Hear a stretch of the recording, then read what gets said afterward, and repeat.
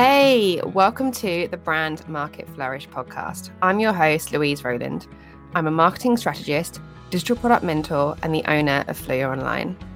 Using my 15 plus years experience in marketing, coupled with my passion for helping online service providers build digital products into their business model, I'm going to bring you actionable tips and advice on all things digital products, marketing, and business so that you can package up your expertise into your very own digital product and in turn expand your impact and income. It is totally possible to scale your service-based business without spending 60 to 70 hours a week working with one-to-one clients. Imagine how it would feel waking up to notifications of new sales or being out with friends and seeing another sale notification come in. Amazing, right? So sit back, grab a cup of tea or a gin if you prefer, and get ready to take notes. Let's dive in.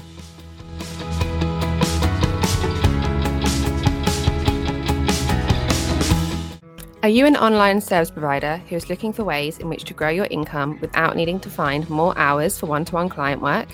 Check out Expand Your Brand, my new 12-month high-touch group coaching program launching in September, where I'll be teaching you how to package up your expertise into digital products so that you can expand your impact and income. Head to fluyaonline.com/waitlist to join and receive exclusive waitlist-only bonuses. If you're thinking about creating your first or next digital product, but you're asking yourself, how do I know this is something that they actually need?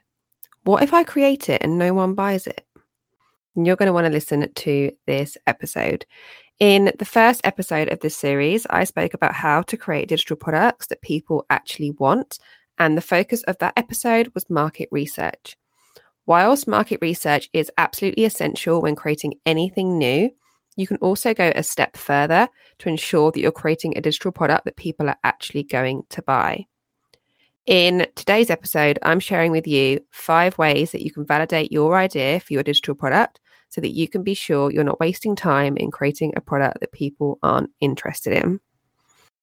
Now, I want to caveat this episode by saying that as a service provider, you'll likely already know the areas that your clients are needing support with, whether that's because you've had inquiries that haven't converted because they're not quite ready for done-for-you services yet, or perhaps you're frequently being asked for something that is going to help them with the next step after working with you.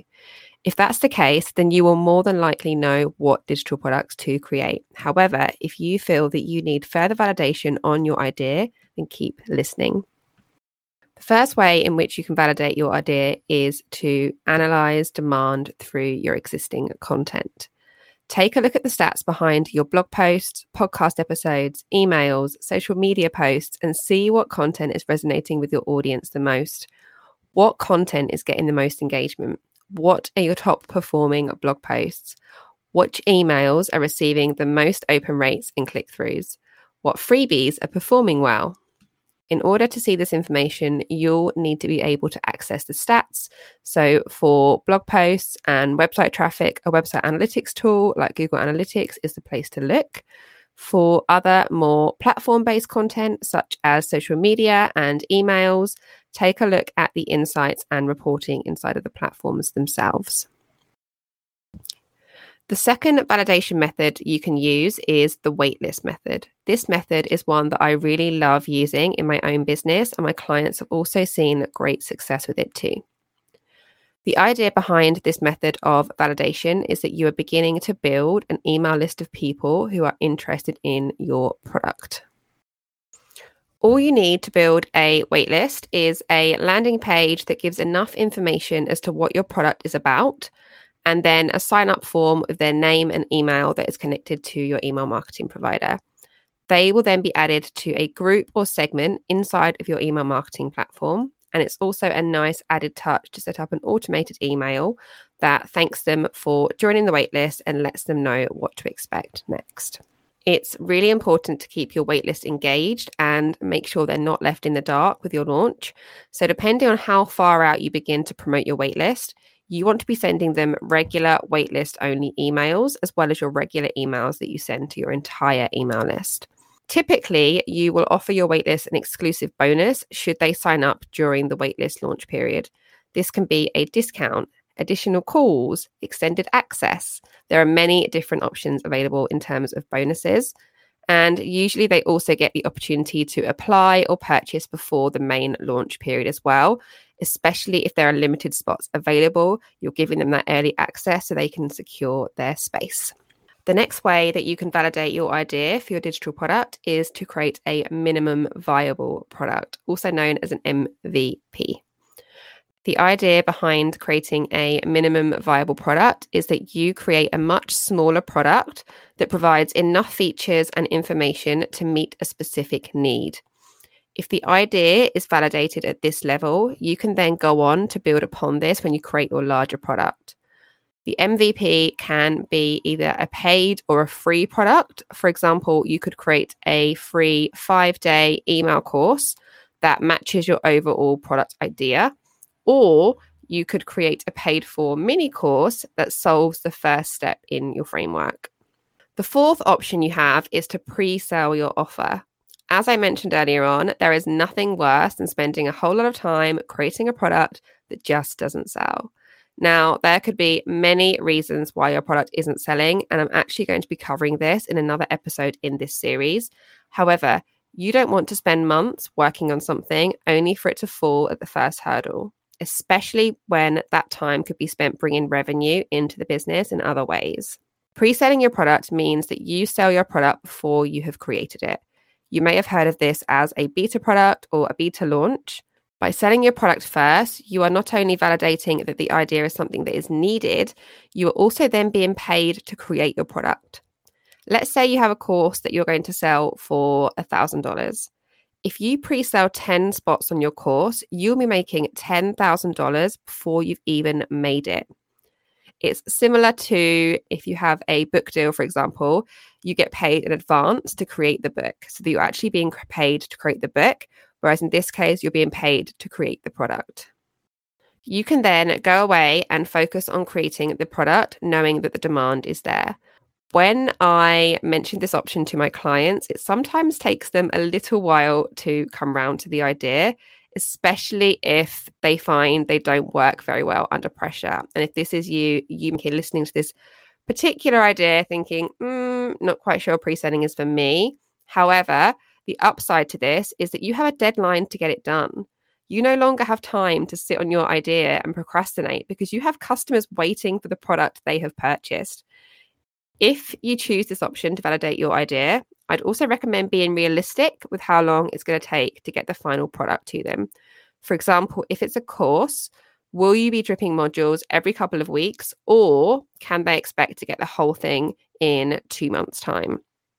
Make sure you're adding in a bit of wiggle room. So if you think, right, I can get this product done in 6 weeks' time, tell them 8 weeks.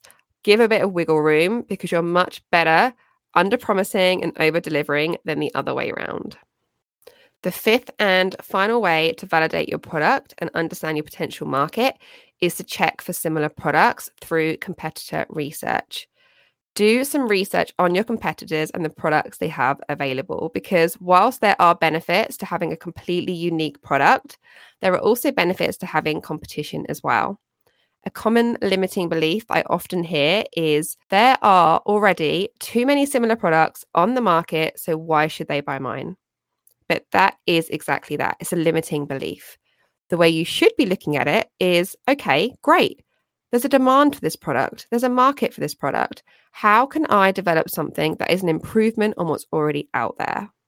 However, if you have already taken a look at the market and you can't see anything similar to what you want to produce, then don't panic just yet. This could still be a good thing. It might just mean that no one's created it, but there's still a need for it. You just need to make sure that you do your market research and also turn to one of the other ways to validate your idea that I have mentioned in this episode.